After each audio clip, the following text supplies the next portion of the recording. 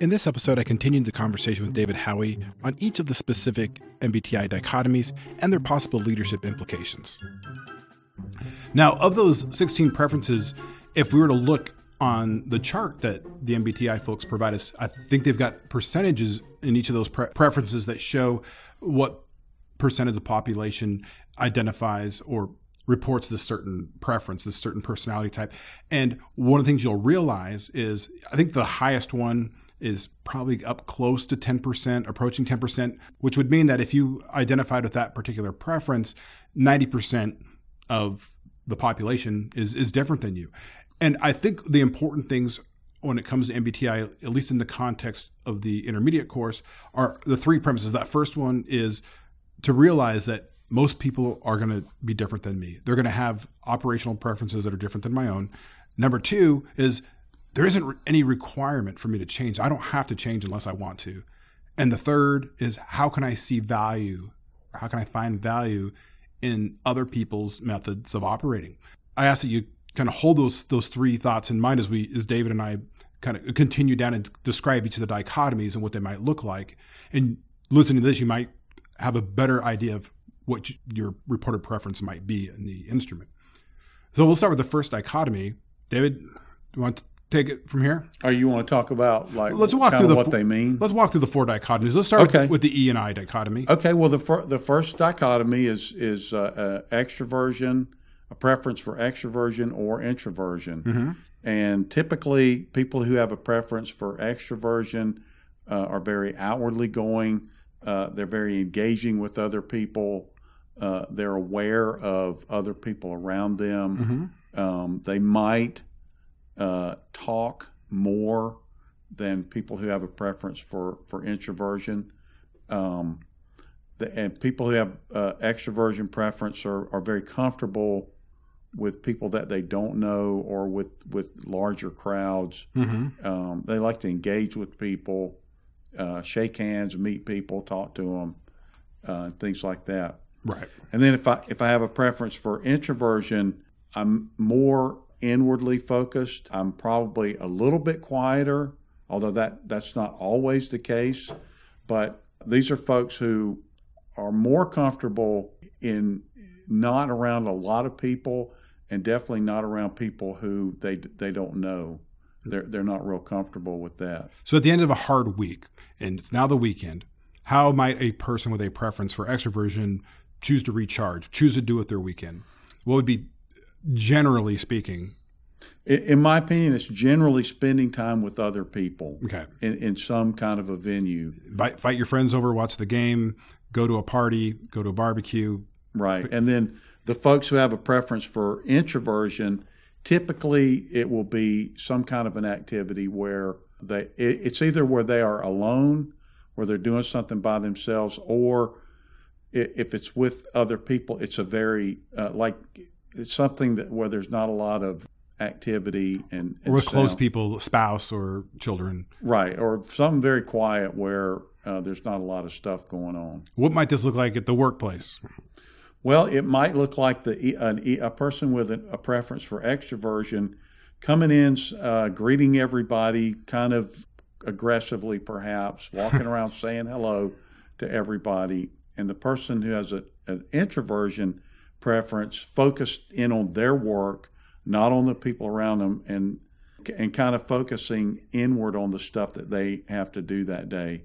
And so that you said that your first premise was that not everybody is going to be like me. And so if I have a preference for introversion, these people that are coming around saying hello to everybody, I might view that as an intrusion on my personal space. Mm-hmm.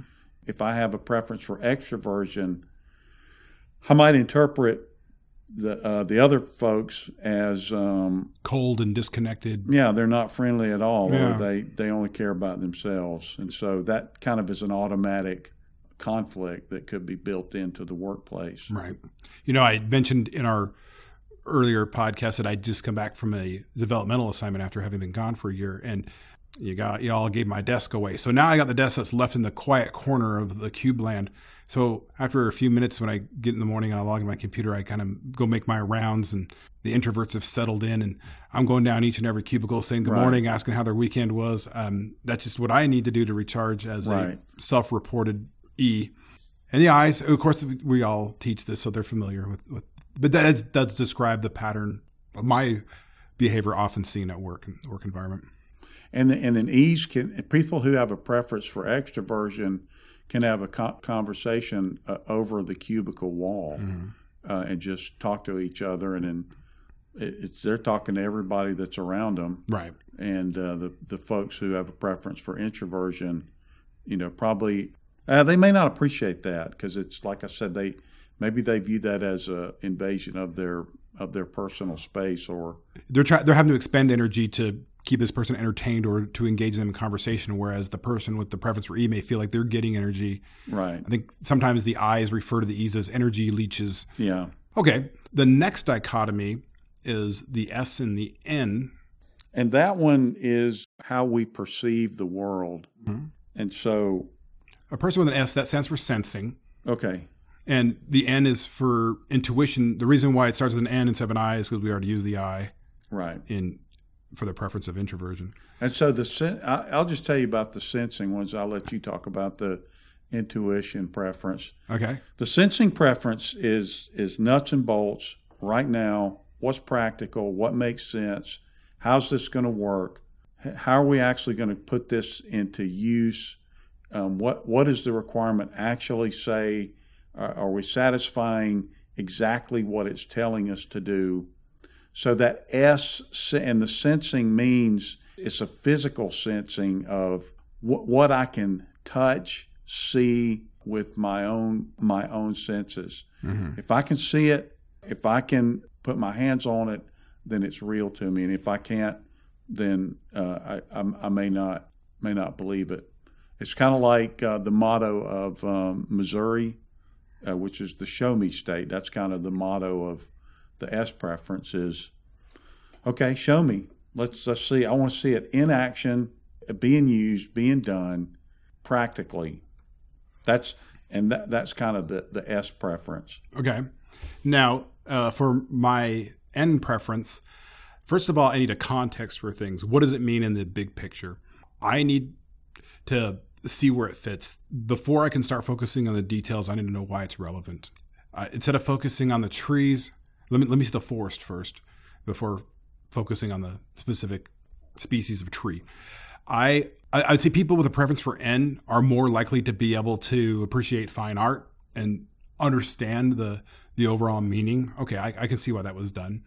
Or to come up with ideas on what if, or, this reminds me of the time that, this happened in history, or the time that I experienced this.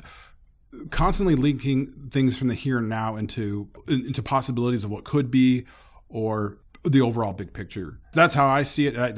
I see that happening as it plays out for me as a person with a strong preference for N. And throughout my Army career, oftentimes I was working with a lot of S's in the room, and I've been accused of being called the good idea fairy, or I do throw out an idea and I get, no, that's not found anywhere in doctrine. I'm like, I realize that, but it's an idea, and here's what it reminds me of, or here's how I can see it being applied in the overall big picture. Just think with me, think big for a minute, and so oftentimes people were frustrated, I think, working with me because they didn't feel that I was focused on the details enough. Usually panned out looking at the 10,000 foot view of things. And so in the workplace, I think the conflict between the S preference and the N preference is, I think it's real simple, is that the N preference is people who have the preference for intuition, the N, are imaginative, are out-of-the-box thinkers, and they can frustrate the people with the S preference, because the S preference people are immediately thinking, that's not practical, that doesn't make any sense. Or like you said, that's never been done. How's that going to work? To me, there's that dichotomy. And then the S people, when they lay out a plan, it will be the N people will start to say, what about this? What about that? What about that? What about this? And the S people will be frustrated because, okay, I've already figured out exactly what we need to do. Here it is. And then the N people come in with all these great ideas. That's kind of how I see the conflict. And I think it's apparent to see the value of both perspectives. So if you're trying to develop a strategy, you're trying to come up with some of that creative, innovative, out of the box thinking, somebody with that preference might be helpful in providing that perspective. There are absolutely times, though, where extreme attention to detail, checklists, SOPs are necessary, and there just isn't room for imaginative thinking at that time and moment, or things where the stakes are really high or risk tolerance is really low. There are certain people that would have a higher preference for honing in on those details. And I think, I hate to box people in, but I've always had this feeling that people who have a preference for N, these out-of-the-box thinkers, are really good for long-range planning, for longer-term things, whereas the folks who have the S preferences are good for either shorter or medium-range planning, if that makes sense. Yes, but again, that's generally speaking without assigning any labels. Because I will tell you, even as I was saying that, I thought, but what if we're stuck and something's due in 2 days and I need a great idea? Who am I going to go to? And it may be that I go to, it may be that the person with the preference for intuition is the one who says, here's exactly how here's the idea that we could use to get us through the next 2 days. So right. For me, I love generating ideas. I can come up with ideas all day. Here's how the future will be if we can leverage this idea. But for me, if somebody says, okay, fine, James, I agree, your idea is great, go ahead and start ironing out the details now. Start writing an SOP or a regulation now.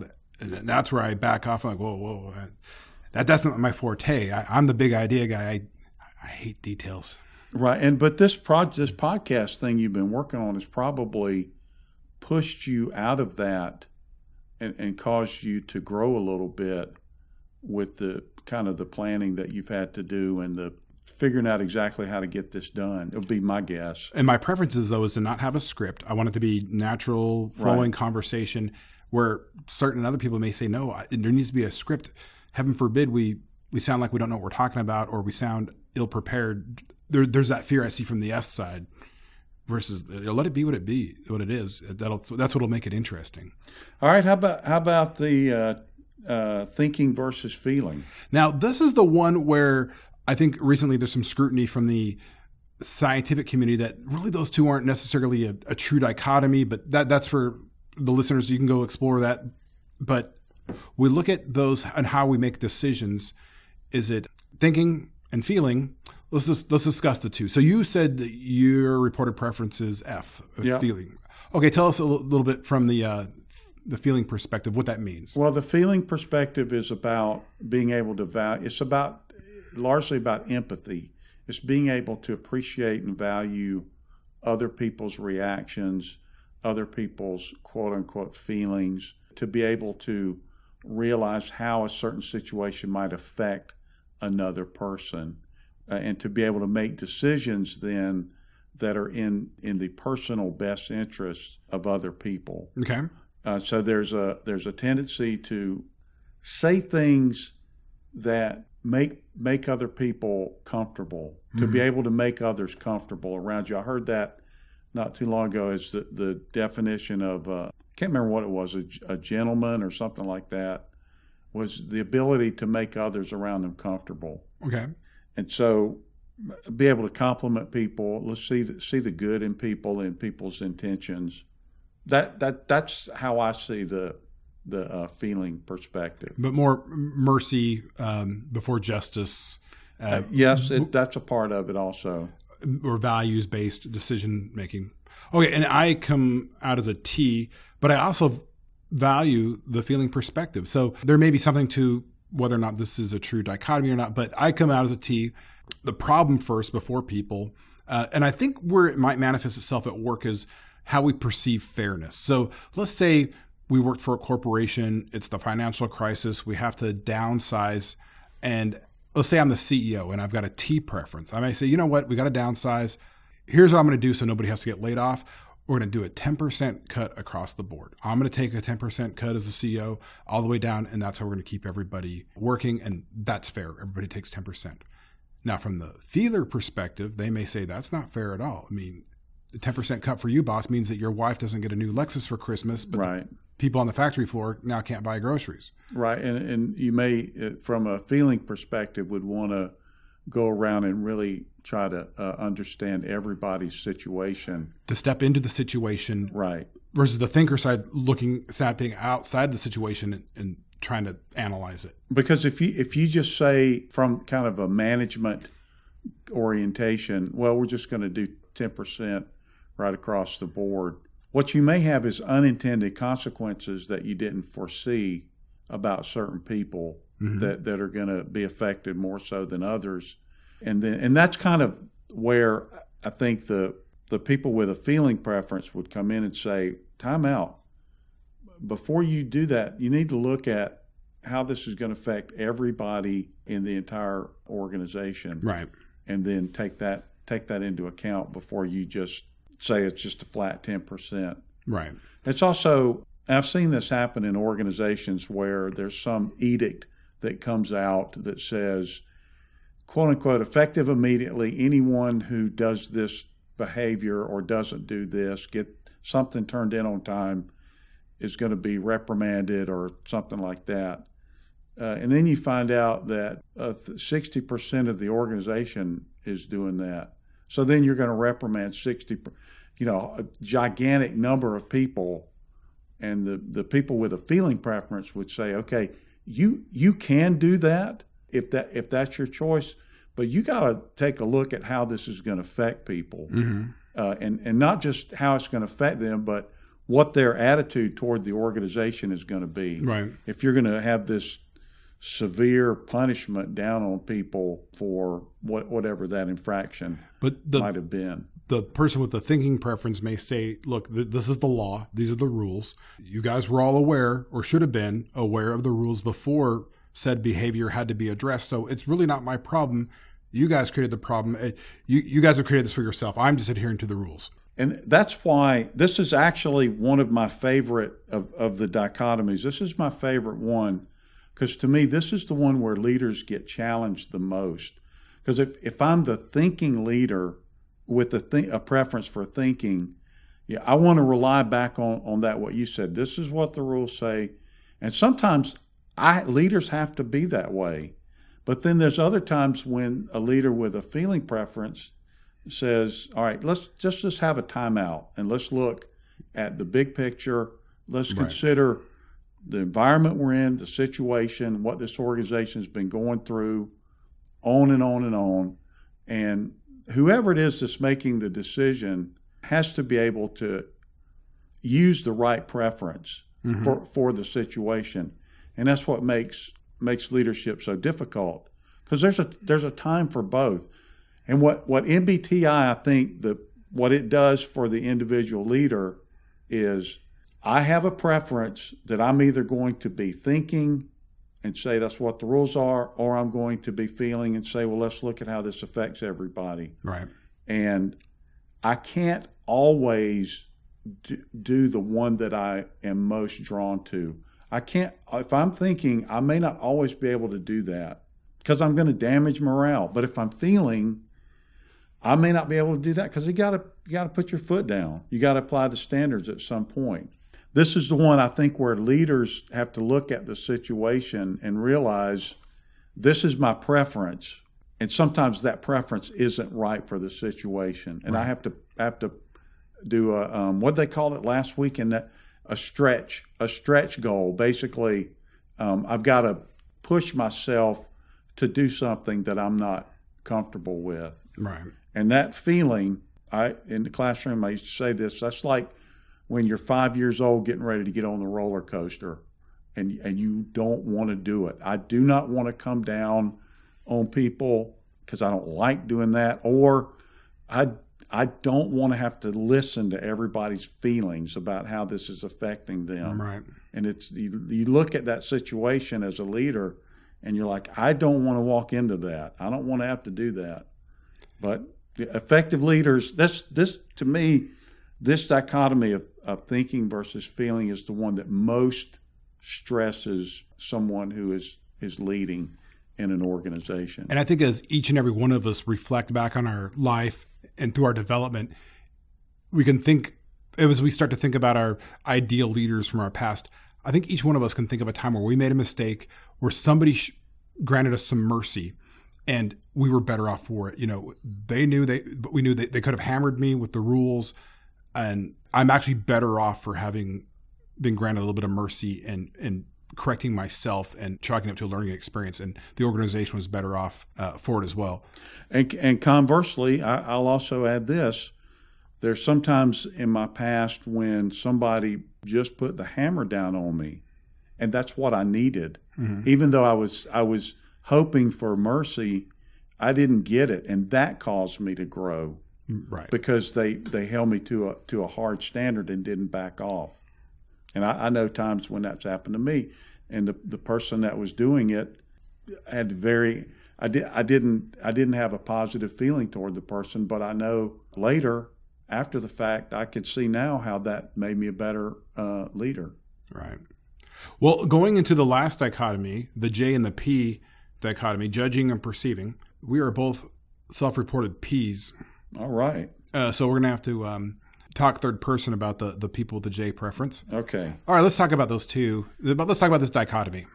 Okay, this dichotomy is about the theory says it's your orientation to the external world, and essentially when I look at it, it's about whether you prefer to be in a structured or planned environment, or whether you are okay, or you prefer to be in unstructured or more of a flexible environment. Do you agree with that? Yeah, the J's tend to see the world as a place that needs to be organized, right, and the P's tend to think of the world as a place to be experienced. Right. I want to keep my flexibility and my options open so I don't miss an experience, whereas those J's are like, nope, everything needs to be planned. I keep meticulous schedules and calendars. Back in the days, the day planners. People with a J who go on vacation tend to have long itineraries. They're going to be knowing what they're going to be doing in every hour during their vacation. Where the P's, just get me on a plane ticket. Oh, if I forgot to pack something, I'll buy it when I'm there. And that can make people with a J very uncomfortable with the J preference. And for the P's, when they're traveling with a J, it can make them feel like a killjoy. And so the dichotomy in the conflict in the workplace to me is the J's want to have a schedule, a sequence planned out, right, and they want the P's to commit to it, and the P's don't really want to commit to it. They want to keep it flexible. J preference boss might assign you a task and then ask you, like if it's due in a month, but then ask you every 3 or 4 days about it. I need a progress report. Where are you? Right, and the person with P preference is like, I got a whole month. How can I be worried about something that's due next month when I'm still finishing up all the stuff that's due tomorrow morning? People with a P preference often have had the experience of getting superhuman strengths and abilities at the 11th hour against a deadline, and it's how people with P preference tend to operate against deadlines. But boy, can you make it all come together? But it's a little whimsical and a little this, little that. I still got time, and it can come across as procrastinating to some people. In the end, I'd say both dichotomies can get the work done. In fact, I find that leaving my options open when it comes to a task like that, because things are likely to change. So let's say the boss gives me a task and it's due in a month. If I have a preference for J, I'm likely to get on it right away, get it in my outbox, and wipe my hands and say done, and have that feeling of relief. But then what's likely to happen? You've finished it 3 weeks early, and a change comes, a frago comes, and now you got to redo it, or it's no longer relevant. Whereas I can sit back and start thinking about it, gathering bits and notes, and the boss hits me up with a change. I'm very resilient to change. Okay, great, because I haven't invested a whole lot in it yet anyway. I'll chalk it up.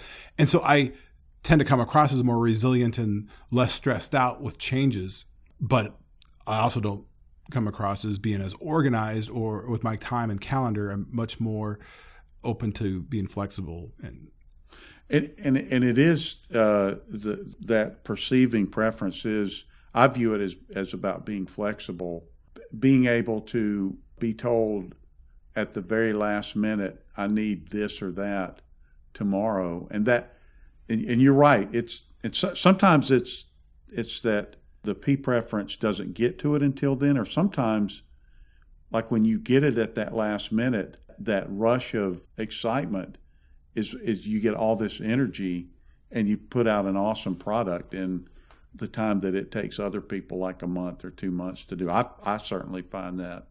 Right. So if it weren't for the last minute, a lot of things would never get done. I agree. We don't have any J's in here to defend themselves. Well, we need the J's because they can keep us organized. I think J's tend to make great project managers to keep things on schedule, on track, especially when the stakes are high with money or with lives. Right. Where sometimes that type of structure is just needed. But I think sometimes you need the P's to be able to quickly respond to changes on the fly, or okay, here's how I see things now. I'm going to adapt, change, move out. And I think for all 8 of these preferences, just as we've been talking, I've been thinking to myself, a healthy workplace, an effective team of people has all these things, and they're tools that are used at the right time, and people are comfortable being themselves, being the preference that they are. And so a good team has all of these characteristics, and the people who have the preferences feel safe and feel comfortable using their own preferences. There's not like some implication that you have to be like so-and-so, or you have to be like your boss. Right. Or we only want people who think like us, or right. people who are diligent, working in quiet solitude in the basement. Because all these people all need each other. I need for my preferences, I need people around me who have the opposite preference to pull me in different directions. And when you're a leader, if you're a supervisor and you're the head of an organization, you have to have people around you that provide balance to your preferences. And we have to respect each other and respect skills and abilities that other people bring. The other thing, you kind of talked about it a little bit, but nowhere in this theory does it say that you have to change, or that you should change, or that there's anything wrong with your preference. Mm-hmm. Each preference has the same value in an organization. It's just how the people in the organization, the degree to which they respect the differences in other people. Right. Well, and I think that's one of the criticisms that sometimes comes from the scientific community on MBTI, is that it's all positive, or certainly not everything about all humans is positive. Some people may say, well, why don't you use the 5-factor theory, in your classrooms? That's what the scientific community uses. Well, then we'd have to describe or help people out with the good and the bad. And I don't think this is the type of environment where we want to focus on how neurotic we may be or personality disorders. It's let's look at the positives and work with those. Well, and I can look at the descriptors of the behaviors for each dichotomy, and I don't have to do a lot of mental gymnastics to see how the terms that describe one of the dichotomies, you could see that there's a counter to that mm-hmm. we might view as negative. It is generally described in positive terms, but you can see how each one of the dichotomies to me has both strengths and liabilities. Right. Well, David, I appreciate you joining me on this episode. All right, and for the record, I forgot to ask you your preferences. I think they are ENTP. That's correct, isn't it? That's correct. Okay, all right. And so you and I share the E and the P. Right. And then the NT is where, or the S and the N and the T and the F is where we depart. Well, yeah, and that S and that N, I think, is where we see it come up most often in the workplace. Or what about that time that we went camping? Remember that, David? I do remember that. Yes, and tell me what you see. It was in the middle of the night, and you leaned over and elbowed me. Yeah, I put my elbow right into your ribs, and I said, "Hey, wake up! What do you see?" And as I wiped the sleep from my eyes, as you can see, Orion's belt. In fact, I've just read an article from NASA that said that there's a new planet out there that could possibly be terrestrial-like and host alien life. And I can't help but wonder, as I look out there, could there be alien life looking back at me, wondering if I exist? And as you're droning on and on about that, I said to you, no, somebody has stolen our tent. And therein lies the difference in the preference between S and N. And with that, thank you, David. And All right. Thank you. In the next episode of the AMSC podcast, I sit down with John Kotzman, another instructor from the intermediate course, and discuss the topic of critical thinking. 22 in Chapter 5 tells us critical thinking is a thought process that aims to find facts, to think through issues, and solve problems. Critical thinking examines a problem in depth with multiple points of view. That's next time on the AMSC podcast.